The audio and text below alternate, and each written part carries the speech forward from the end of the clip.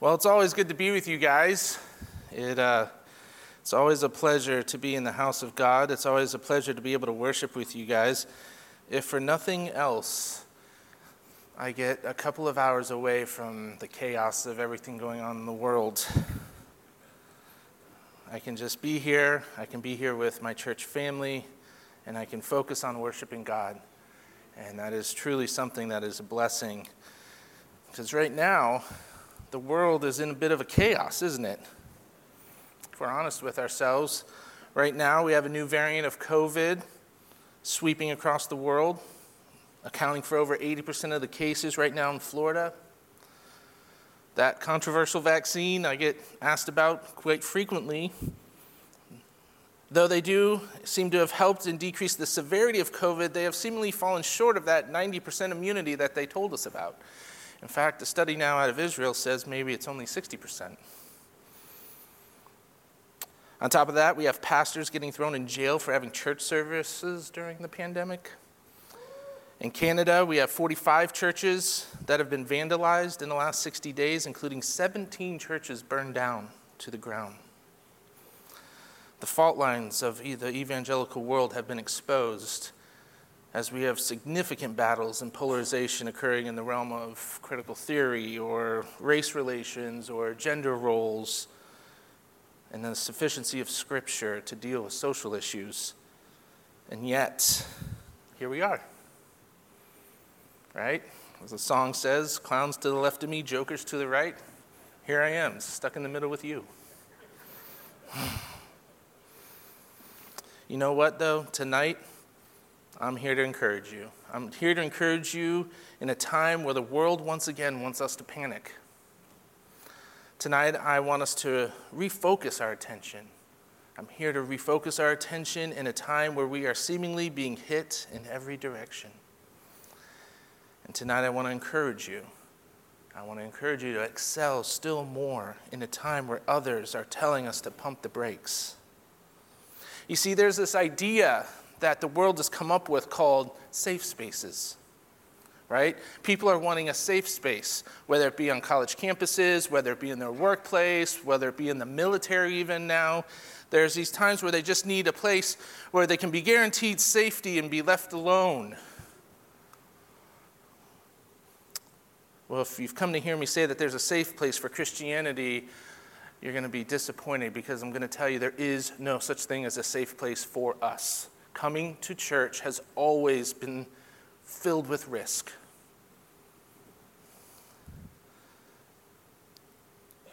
We have never been promised physical safety here on earth by God.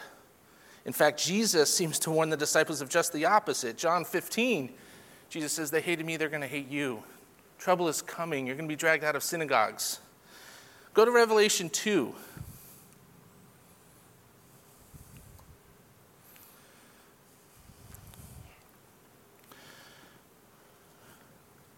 Revelation 2:9.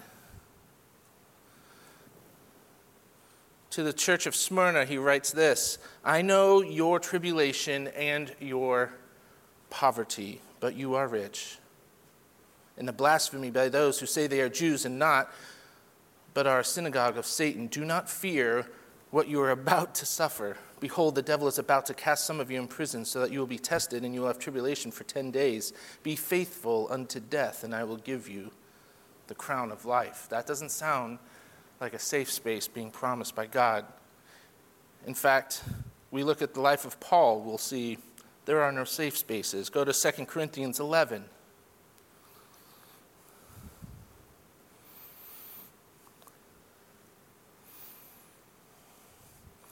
2 Corinthians 11, Paul's going to just take a second, just a little second here to talk about this. He says, I speak in foolishness, in verse 21. But then jump down to verse 23. It says, are they servants of God? I speak as if insane, I more so, in far more labors and far more imprisonments, beaten times without number, often in dangers of death. And then he goes down the list. 5 times I received from the Jews 39 lashes. 3 times I was beaten with rods. Once I was stoned. 3 times I was shipwrecked. A night and a day I have spent in the deep. I have been on frequent journeys in dangers from rivers, dangers from robbers, dangers from my countrymen, dangers from the Gentiles, dangers in the city, dangers in the wilderness, dangers on the sea, dangers among false brethren. I have been in labor and hardship, through many sleepless nights, in hunger and thirst, often without food, in cold and exposure. Apart from such external things, there's the daily pressure on me of concern from all the churches. Who is weak without me being weak? Who is led into sin without my intense concern? Paul was never given a safe space. Paul was never feeling like he had some safety here on earth from danger. In fact, he even tells Timothy, go to 2 Timothy 3. 2 Timothy 3, verse 10, it says this, "Now you followed my teaching, conduct, purpose, faith, patience, love, perseverance, and then persecutions, sufferings, such as happened to me at Antioch and Iconium and at Lystra, what persecutions I endured, and out of them all the Lord rescued me. Indeed, all who desire to live godly in Christ Jesus will be persecuted." Let me read that again. All who desire to live godly in Christ Jesus will be persecuted. But evil men and impostors will proceed from bad to worse, deceiving and being deceived. You, however, continue in the things you have learned and become convinced of, knowing from whom you have learned them. Paul does not promise a safe space. In fact, Paul says just the opposite. If you want to be in Christ, you're going to face trials, you're going to face persecutions, you're going to face danger. Church history has never been without persecution in some form, in some place of the church. The gospel treasure that we have today, the gospel treasure that has been guarded for us, kept for us, given to us, has always been through the bloodied hands of martyrs throughout the past 2,000 years.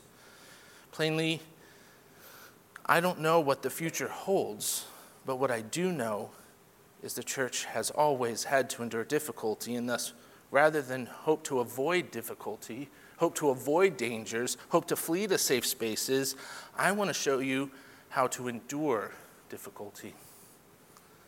I can't make your circumstances easier, but I can show you how to be tougher. I know we are in the trial right now, even at this church. And you know what? It won't be the last one. And it probably won't be the most difficult one we've ever been through. So I want you to have the tools necessary to endure in any trial. The only way I know to do that is to teach you what is in the Bible and to give you the structure by which you can succeed in any environment. And with that, I would ask you to open to Psalm 27. That will be our passage tonight.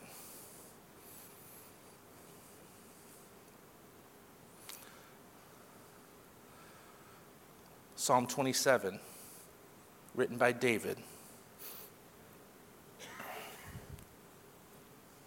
It says this, of David, "The Lord is my light and my salvation. Whom shall I fear? The Lord is the stronghold of my life. Of whom shall I be afraid? When evildoers assail me to eat up my flesh, my adversaries and foes, it is they who stumble and fall. And though an army encamp against me, my heart shall not fear. Though war rise against me, yet I will be confident.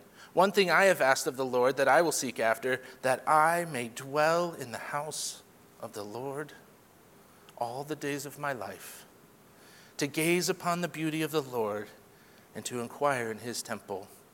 For he will hide me in this shelter in the day of trouble. He will conceal me under the cover of his tent. He will lift me high upon a rock. And now my head shall be lifted up above my enemies all around me, and I will offer in his tent sacrifices with shouts of joy. I will sing and make melody to the Lord. Hear, O Lord, when I cry aloud. Be gracious to me and answer me. You have said, seek my face, and my heart says to you, your face, Lord, do I seek. Hide not your face from me. Turn not your servant away in anger, O you who have been my help. Cast me not off, forsake me not, O God of my salvation. For my father and my mother have forsaken me, but the Lord will take me in. Teach me your way, O Lord, and lead me on a level path because of my enemies. Give me not up to the will of my adversaries, for the false witnesses have arisen against me, and they breathe out violence. I believe that I shall look upon the goodness of the Lord in the land of the living. Wait for the Lord. Be strong. Let your heart take courage. Wait for the Lord. This is the reading of God's word. Let us pray. Heavenly Father, I thank you that we are here tonight. I thank you that you have brought us here to learn about you. Lord, I thank you for who you are. May we take just a moment here in our life. May we take that moment and just yearn to dwell in your house. Learn to seek and look upon your beauty. May we see that tonight. May you bless these people as they hear God's word. In your Son's name, amen. So Psalm 27 shows us how we can exist in peace while in a dangerous world. David certainly existed in a world where he seemed in constant danger. If you look at verse 2 and 3 and then even verse 12, you kind of get a picture of what's going on. There's a formidable situation occurring. The first scene seems to be as though seemingly close people to him are trying to destroy him. His enemies are seeking to get close enough to David to attack him. This most likely is referring to the continual power struggle that a king would have, because people would be trying to attempt to dethrone him, to take him off the throne, to seize power in some way. They not only wanted to attack him, but figuratively, they wanted to eat his flesh. And so we know what that means is going to be, they're going to try and slander him so that they can subvert him. They wanted to bring him to ruin by assassinating his character. But do not be fooled. Just like when David had to flee for his life when Absalom took over the throne, when a king is taken off of his throne, it is not a peaceful transfer of power. It usually requires the king's head, and then every male or every family member that he has.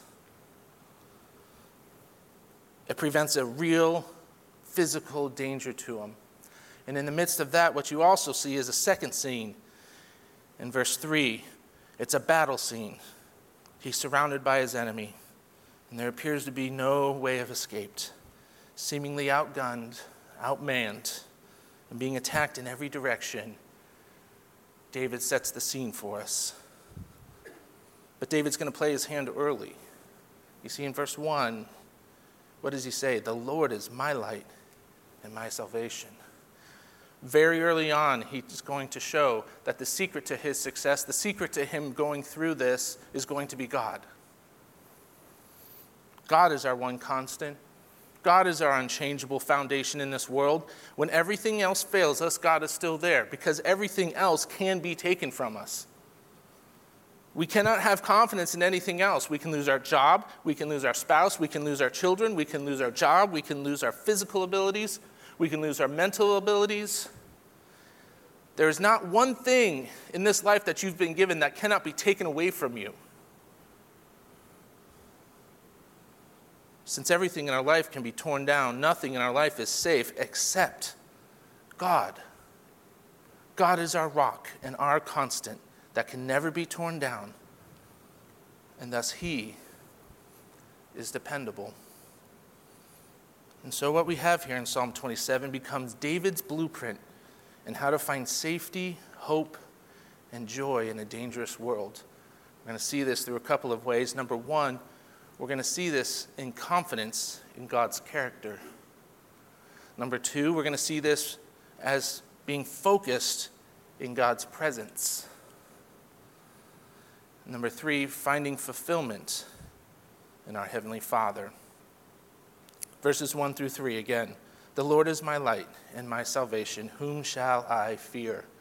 The Lord is the stronghold of my life. Of whom shall I be afraid? When evildoers assail me to eat up my flesh, my adversaries and foes, it is they who stumble and fall. Though an army encamp against me, my heart shall not fear. Though war arise against me, yet I will be confident. Verses 1 through 3 stand as a testament to God's faithful character in the past. This language starts in the past. It is as though David is recalling past examples of what he's facing now. No doubt David was involved in many different conflicts and many different wars and probably many different attempts to subvert his authority, and God had brought him through all of them. God's character then becomes the reason. Why? Because David has confidence in God's character from the past and understands that God is the same yesterday, today, and forever. And so it is not blind faith that he is confident in God, but rather it's because God has been consistently faithful to him in the past. So again, it is not David's character that he depends on. David depends on God's character because God has been faithful to him. We see in verses 1 through 3, three of those characteristics. Number one, God is light. So this term can be a bit ambiguous. In fact, it's not really said a lot in the Old Testament that God is light. But we do understand what this can mean by also looking at the New Testament. Right? In John 1:9, God is the light that shines in the darkness of the world's evil. Go to 1 John 1:5-7. This is even more direct to us. 1 John 1:5-7. This is the message that we have heard from him and announced to you. What? That God is light. And in him there is no darkness at all. If we say that we have fellowship with him and yet walk in darkness, we lie and do not practice the truth. But if we walk in the light as he himself is in the light, we have fellowship with one another, and the blood of Jesus, his Son, cleanses us from all sin. God's light pierces the darkness and shines forth. Darkness cannot exist where light is. The simple presence of light negates darkness. The simple presence of God negates darkness. God is our light. God's light is also something that leads us in the direction of our life. When Moses was in the wilderness, what led Israel at night was what? A cloud of fire, a cloud of light. Psalmist, thy word is a lamp unto my feet and a light unto my path. It gives us direction. It gives us direction. This term can also be used to give spiritual illumination. It's also used of hope, purity, life. Basically, God is the opposite of everything that is wrong in this world, since all of those things are a result of the curse of sin. God gives our lives direction. God gives our lives hope.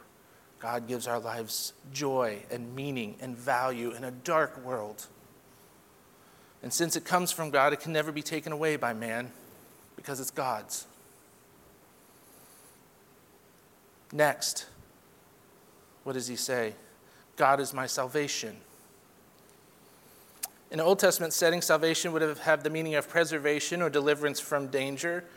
However, I think David also had a greater meaning in mind. He knew the Davidic covenant. He may have not known the specifics, but he did trust that God had a promise for him and that God would fulfill that promise.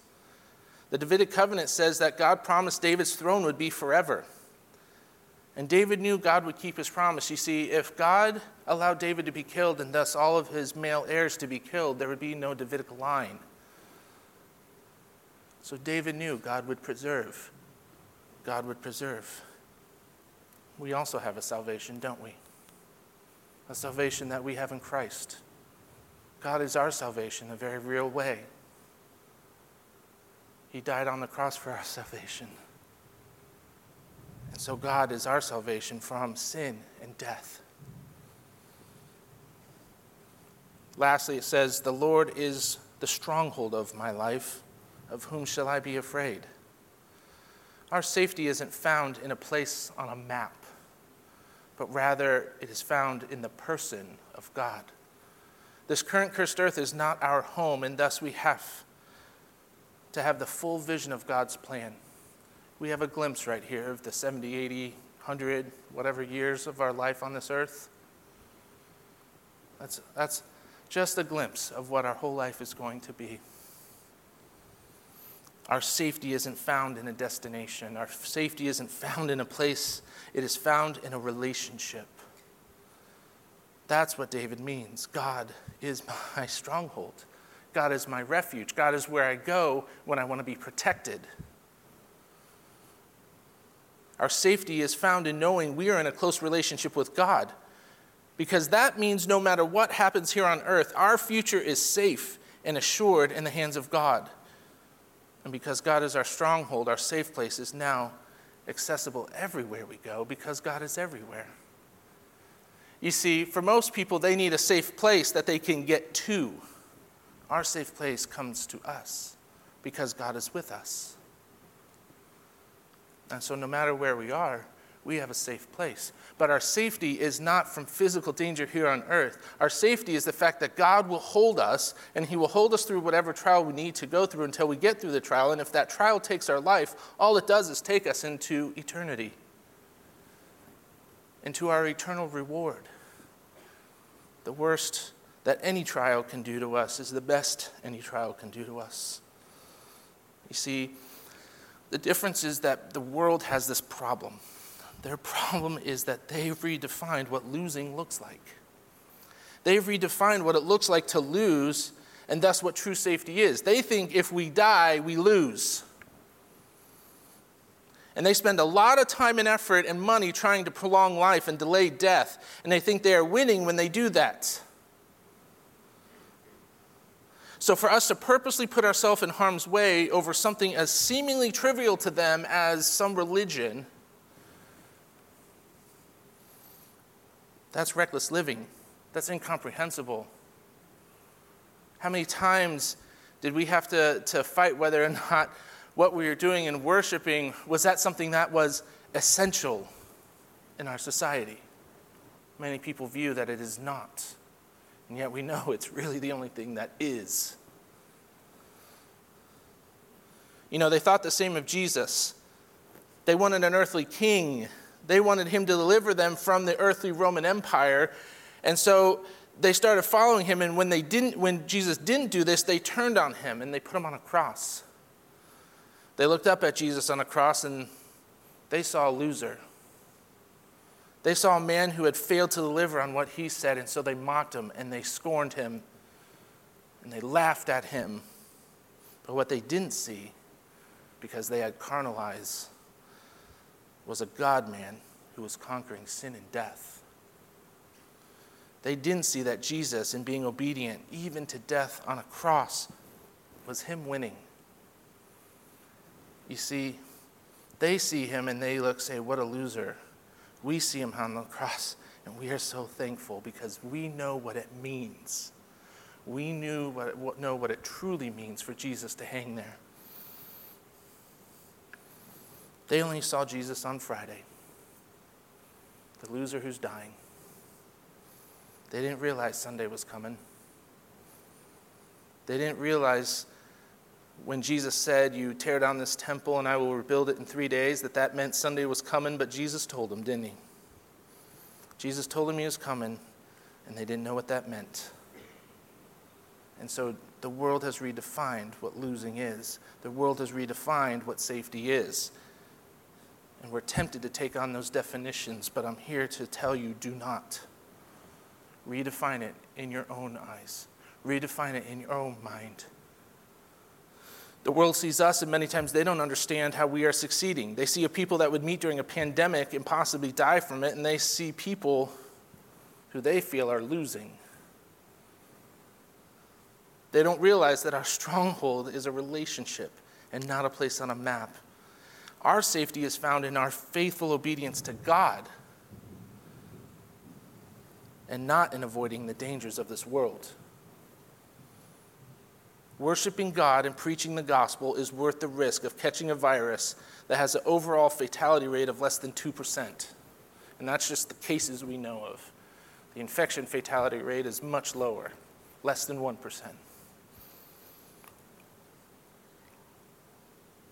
The gospel is worth that risk because our safety is not found in avoiding something because we could die, but rather our safety is found in knowing our eternity after we do die. And remember, we will die. It is appointed unto man once to die, and after that, the judgment. So you're wasting your time trying to avoid death when you should be redeeming the time following Christ. So when we look back at the character of God in the past and we realize that God is the same yesterday, today, and forever, we can have confidence that God will stay faithful to his promises and bring us through the trial in a manner where we are more than conquerors. Because death isn't losing. Death is a doorway to our victory. And we have to believe that. The next thing that David goes into is in verses 4 through 6. And that's being focused on being in God's presence. Focused on being in God's presence. He says, one thing that I have asked of the Lord, that I will seek after, that I may dwell in the house of the Lord all the days of my life, to gaze upon the beauty of the Lord and to inquire in his temple. For he will hide me in his shelter in the day of trouble. He will conceal me under the cover of his tent. He will lift me high upon a rock. And now my head shall be lifted up above my enemies all around me, and I will offer in his tent sacrifices with shouts of joy. I will sing and make melody to the Lord. Focused on being in God's presence. Oftentimes when we find ourselves in the midst of a trial, we are seemingly getting hit from every angle. We tend to lose focus on the thing that is truly important. What we have here, go back to verses 1 through 3 and try to imagine this again. All right, so this is a psalm, it's a song. This is kind of an artistic expression. So think about what he's picturing things here. You have a war. You have things embattled against him. The enemy is surrounding him. Chaos is ensuing. So much so that maybe even his commanders don't understand how he's going to get out of this, and they start talking to each other. The people start rebelling against him. They start slandering him. David's not really God's appointed. This is just a lie. We're going to all die here. So they start talking amongst each other. They start maybe figuring out a way to get him off his throne so that they can take over and do something different. David looks around at the war raging. He sees the enemies outside. He hears the attacks inside. And then this time where he's tempted to just have chaos ensue in his own life, allow the chaos from what's going on out here to come into his own heart and mind, what does he do? He stops. He pauses. He takes a breath almost. It says this, one thing I have asked of the Lord that I will seek after, that I may dwell in the house of the Lord all the days of my life, to gaze upon the beauty of the Lord and to inquire in his temple. He focuses and he centers himself on what truly is important, and that is God. That is being in the house of the Lord, being close to God. Even in the face of trials and real threat of death, David's one desire, his preeminent desire, is not safety. He doesn't say, one thing that I desire, that all this would be over and that I would be back in my room safe. It's not safety.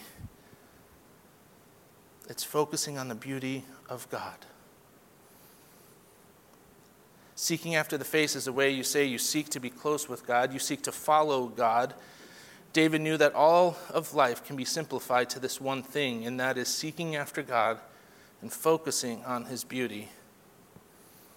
The New Testament reiterates this. I don't have time to turn to each one, but in his commentary, Golden Gate says this. One thing, says the psalm.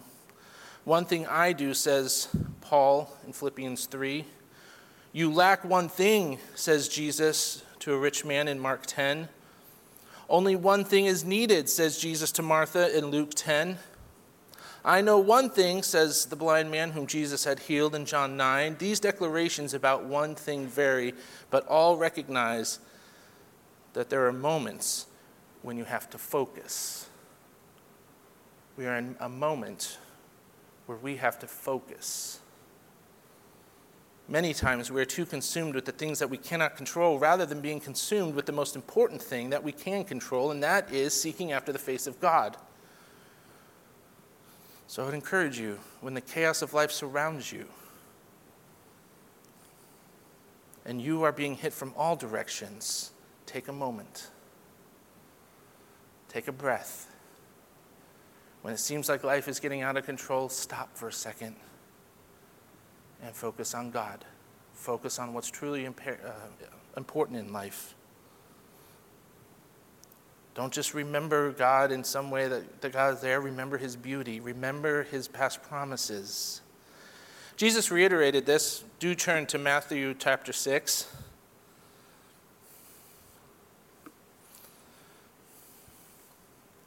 Very common, very, very familiar phrase or verse that we have.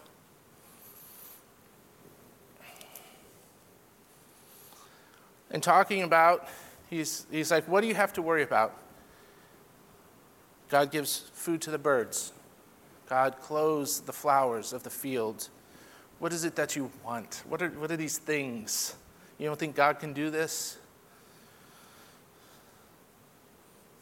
He says in verse 33, he says this, seek first the kingdom of God and his righteousness, and all these things will be added to you. You see, you jump back up to verse 32 and he compares where he says the Gentiles eagerly seek all the things that we're talking about, all these things, food, clothing, safety, money. No. He says, don't be like them. Seek first the kingdom of God and his righteousness, and all these things will be added to you. So don't worry about tomorrow, for tomorrow will care for itself. Each day has enough trouble of its own. God knows the trouble of your life. He's sovereign. He's omniscient. He knows what's going on. God knows the needs of your life. Our job is to seek after God and trust he will provide those needs. Believe it or not, God knows that COVID is out there. God knows exactly what the virus is. He created it. I don't care if you want to believe a lab leak theory or a bat theory or a pangolin theory. I'll tell you who created the virus, and that was God. And he knows about it. And he knows exactly what it's going to do and how many people it's going to kill. And he says, I know that. That's not for you to worry about. You know what you need to worry about? Seeking first the kingdom of God. God knows church buildings are burning down. God knows people hate Christians. He said that way back 2,000 years ago. They're going to hate you. And guess what? They do. God knows. He says, don't worry about that. Seek first the kingdom of God. God knows we are becoming hated more and more. And God knows your personal struggles. Take a minute and just think about the personal struggles you have right now that are personal to you. Maybe it's your job, or your marriage, or your children, or your friends, or sickness, or pain. What are the personal struggles you're going through right now? God knows them. God knows where he has you. And God says, you know what? Whatever you are in right now, seek my kingdom. Seek me first. Let me work the things out in your life. The call is to take the next step of faithfulness while trusting God is guiding your path. Remember, God is light. Light is a guide. We don't know what the future holds, but we do know what God expects from us, regardless of what the future holds.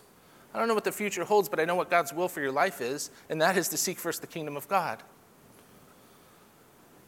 God knows our need and still calls us to seek his face and be satisfied in him, and then he will supply us with everything we need.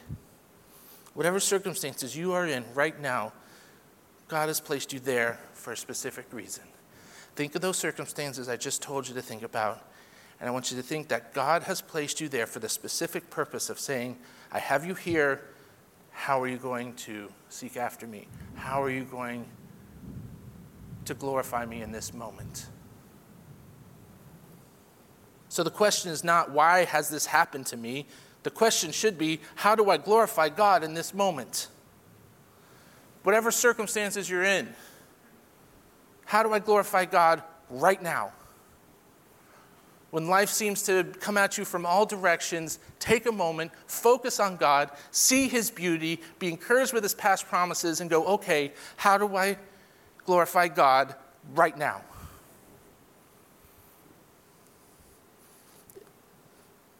Is the desire of your heart to be with God?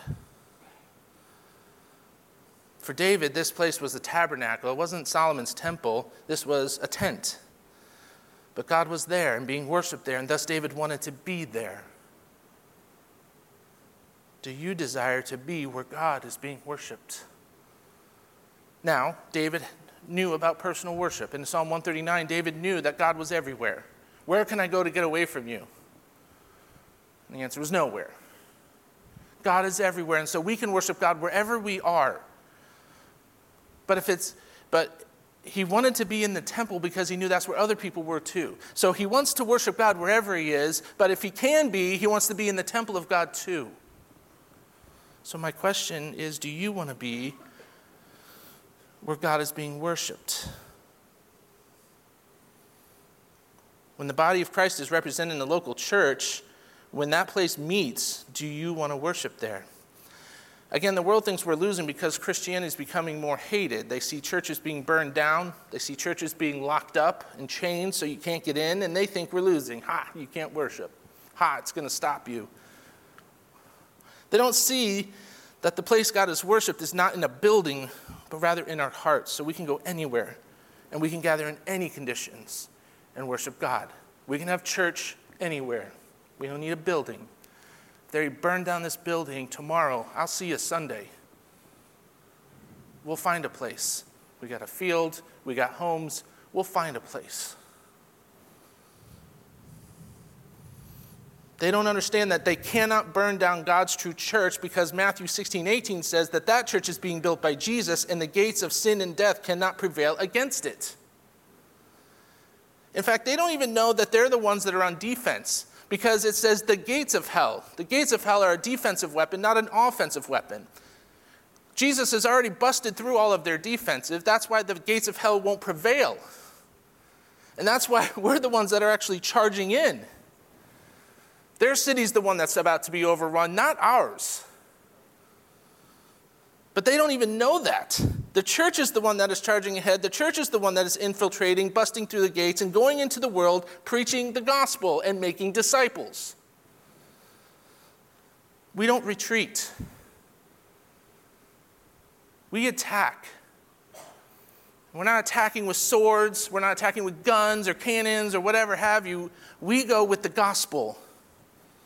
Those are our weapons. We go with the Bible. And we tell people. And in fact, that's why David can sing praises to God. That's why David can shout in the midst of chaos to God. He can shout in praise to God because he knows he's going to win. We can shout in praise to God because we know we're going to win because the place that we want to be in comes with us. And that is to be focused on God. The one thing, seek ye first the kingdom of God and his righteousness. Thirdly, we find our fulfillment in our Heavenly Father, verses 7 through 12. There's a definitive change here. It goes from this great mood of confidence to this great prayer. It says, "Hear, O Lord, when I cry aloud. Be gracious to me and answer me. You have said, seek my face, and my heart says to you, your face, Lord, do I seek. Hide not your face from me. Turn not your servant away in anger. O you have been my help. Cast me not off, forsake me not, O God of my salvation. For my father and my mother have forsaken me, but the Lord will take me in. Teach me your way, O Lord, and lead me on a level path because of my enemies. Give me not up to the will of my adversaries, for false witnesses have arisen against me, and they breathe out violence. The mood in these verses changes from a confident declaration to a heartfelt plea. It's like the expression from the centurion, I believe, help my unbelief.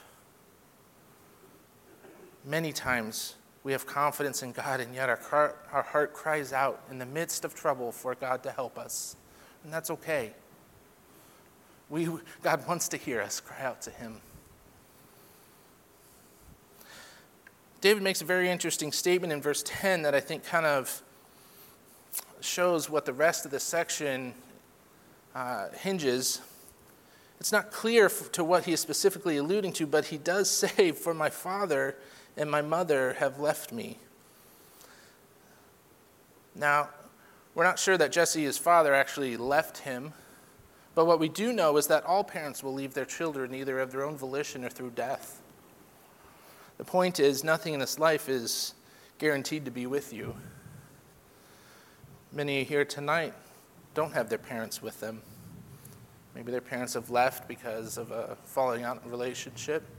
Maybe parents have left through death.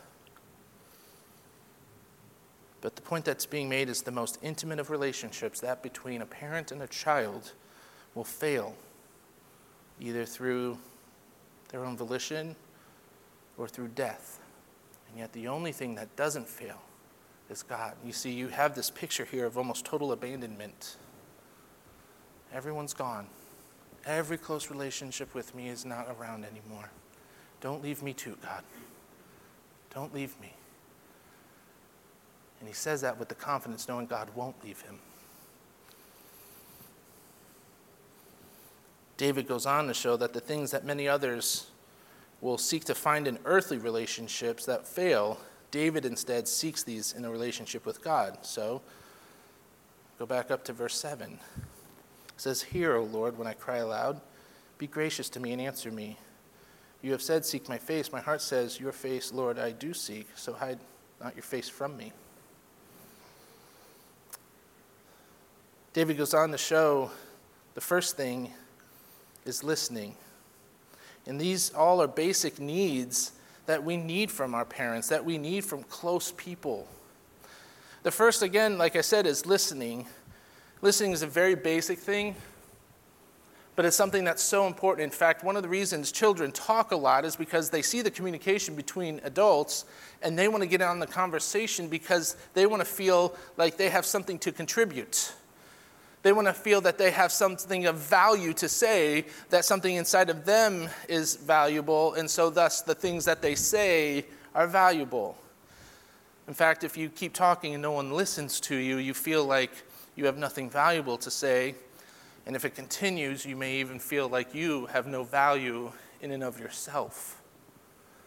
Listening is very important. Listening to people when they talk to you is important. Yet God never ignores us. We have someone who always will listen to us. God listens to us. Our easiest communication is always with God because it can be done in any situation. God even knows that we are trying to say, even when we don't. And so God listens to us. And then we find our worth in God, the creator of the universe. Not just a man, not just a person. Why are we finding our value in people? What are they worth? How about we find our value in God, who's worth more than anything? Next is acceptance. Verse 9. Hide not your face from me, turn not your servant away in anger, O you who have been my help. Cast me not off, forsake me not, O God of my salvation. To turn your face from someone is to reject them. So he's saying, do not reject me. And yet we know because we are in Christ, we are accepted by God. Go to Colossians 3.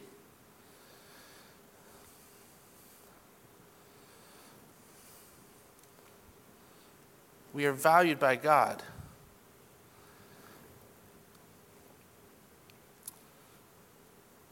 Colossians 3, starting verse 1, therefore, if you have been raised with Christ, keep seeking the things above where Christ is, seated at the right hand of God.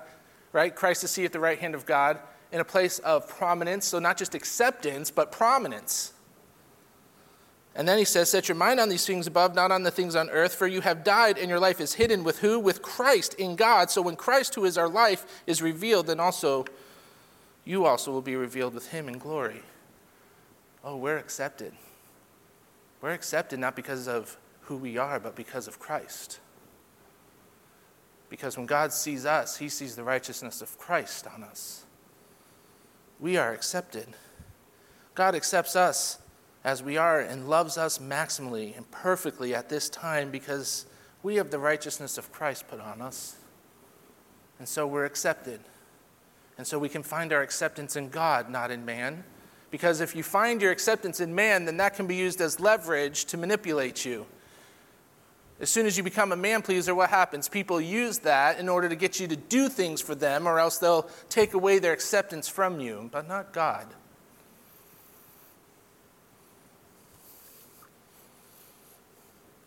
God saved us when we were wretches. God died for us, not when we were good, but when we were sinners. Verse 11, guidance. Back to Psalm 27, verse 11. Guidance. Guidance is something we all need. If we have no guidance, we have no purpose. If we have no purpose, what are we doing? We wander aimlessly. Teach me your way, O Lord, and lead me on a level path because of my enemies. No one wants to walk through this life aimlessly without purpose. But you know what? God made us with a design. He made humans with a purpose, and that is to glorify him. He made us in his image, and we're to reflect that image. God has a purpose. God has a design. And the desire of our designer is that we glorify him. But how do we do that? Well, God could have left us here aimlessly, but he didn't, did he? What did he give us? He gave us the Word of God. He gave us the Bible.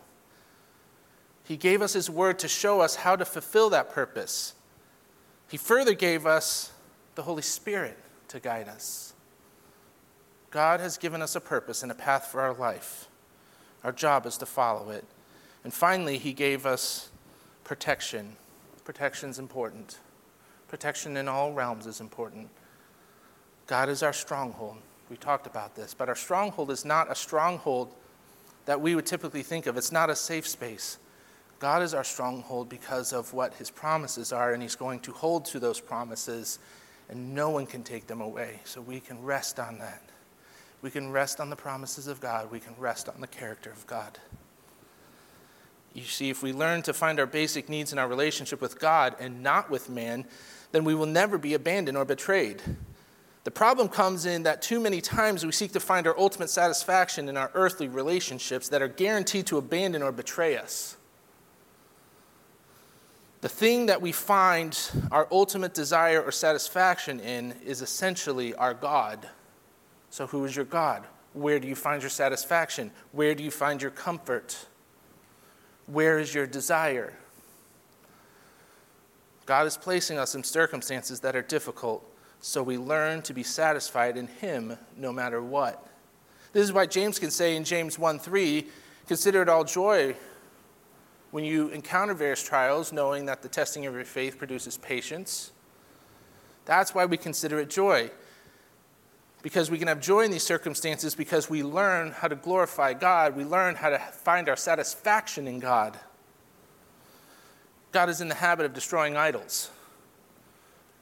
And he's going to destroy the idols of our life. And he knows the idols of our life, and so he's going to bring circumstances into our life to make sure those idols get knocked over. That's why we can have joy. In your life, you have to consider where you find your ultimate satisfaction. Can you be satisfied in having a relationship with God if you never get married? Can you ever be satisfied with God if you never have children? Can you be satisfied with God if you get sick, even with COVID? Can you be satisfied with God if you lose your physical abilities? How about if you lose your family? What if you never achieve wealth? What if you have to live every day in pain? What if you have no building to worship in and have to worship next to a burned down church? What if you're thrown away in prison and forgotten about? Will you still find your satisfaction in God? If you can't say that, then that's where we start. Be satisfied in God. Be satisfied where God has you. So there's the secret. This is how you find your safety. This is how you find your hope. This is how you find your joy. Because when you're satisfied in nothing else but God, then you have something no one can take away from you. And when you are satisfied in nothing else but God, then you only care about what God thinks about your life and not man. When you are satisfied in nothing else but God, you realize that earthly success is never esteemed by God, but rather what is esteemed is what you do for his kingdom. When you do those things, then you have the reward of verse 13 and 14. Psalm 27, 13 and 14 says, I believe that I shall look upon the goodness of the Lord in the land of the living. Wait for the Lord. Be strong, and let your heart take courage. Wait for the Lord. If we learn to have confidence in God's character, if we learn to focus on being in God's presence, and if we learn to find our fulfillment in our Heavenly Father, then David says confidently that we will see the goodness of God. Isn't that what we want? Don't we want to see the goodness of God? When you seek the face of God, you will find his goodness. Why? Because God is the definition of good. And so when you seek God's face, you're going to see goodness. We see so much evil and darkness in this world. We see so much chaos surrounding us. Sometimes it can swallow us up. Sometimes it can make us stumble, make us want to just curl up and not do anything.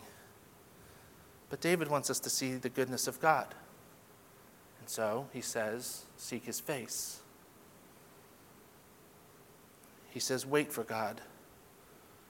Be patient. Be steadfast, holding on to your joy and hope. And your patience will be rewarded. We know our position in heaven is guaranteed. We know our reward in heaven is guaranteed. We know our inheritance in heaven is guaranteed, but we must wait until heaven to get it. Until then, what do? We confidently wait on God's timing in our life to bring about all the things we need in order to glorify him. And so, with confidence in God's character, with a focus on being in God's presence, and with our fulfillment in our Heavenly Father, we move forward in dangerous times. We seek to be faithful over seeking safety. We seek obedience before avoidance. Too many people want to be safe in this life like they want to go to heaven pretty. The Apostle Paul didn't go to heaven pretty. He went with the marks of the gospel all over him, didn't he? All over his back, all over his face. Are we looking to go to heaven pretty? Are we looking to go to heaven faithful? What I say to you in this time is what David says. Wait for the Lord. Be strong. Let your heart take courage. Wait for the Lord. Heavenly Father, we thank you for this time. We thank you that you are a beautiful God. We're thankful that you are a God who is a stronghold for us, a place of refuge. Lord, the world is in chaos. The world is seemingly trying to panic again. Lord, may you protect your people. May you protect them, protect their hearts from being afraid and instead seek you. Give them courage. Help them to wait for you. Help them to be steadfast, Lord. May we continue advancing with the gospel. We are not retreating now. We are not retreating ever. May we go forward and learn to glorify you. In your Son's name, amen.